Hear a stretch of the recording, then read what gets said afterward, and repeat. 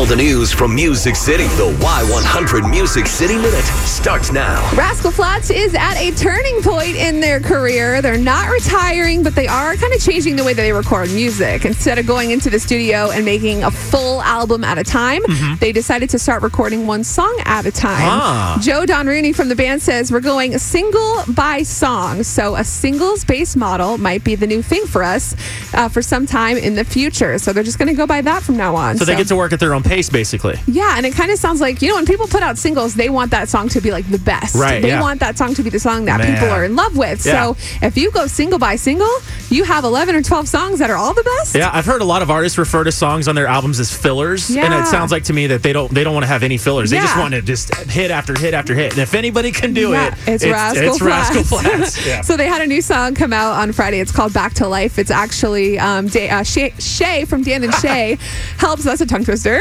He helped write the song, and he also sang on the demo. And Gary from the group, he made a joke. He's like, it kind of helps when someone who sounds like you sings the demo. That's true. So you really can hear yourself in the song. This song is amazing, and I think it's going to be a lot of people's wedding songs. Check it out. He puts that beat in my chest, pounds like a drum, shakes me like thunder, taking my hand, pulling me up when I'm going under.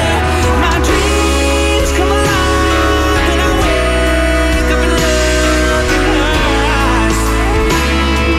She brings me back to life. That sounds just like Dan and Shay. When you when you said that, I was like, okay, Dan and Shay. Of course, I hear the resemblance. You hear that there, and you just close your eyes, you would think that's Dan and Shay. Yeah, it's an amazing love song. You can actually go listen to the entire thing on our Y100 Facebook page right now. Tim McGraw sent out a tweet that got the internet thinking that something bad was happening.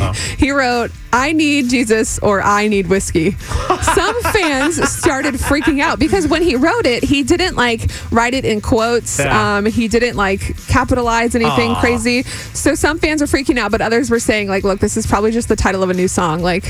Calm down, everybody. So I thought that was interesting. And then sadly, today is the 1-year anniversary of the Route 91 tragedy. And actually all radio stations are going to observe a moment of silence today at 12:05 for 58 seconds to honor the 58 lives that were lost. So everybody that's connected to country music is encouraged to spread the word and participate in this. So if you're, thinking about those 58 victims, you can participate in that today using the hashtags Country Strong and Vegas Strong. So we're going to do that at 12:05 today. And if you are looking for something on TV to watch, changing it up a little bit, making it a little more positive, The Voice continues tonight at 7. It is part 3 of the blind auditions, and you can recap the entire Music City Minute right now on our Y100 Facebook in the Music City Minute blog. That is your Music City Minute.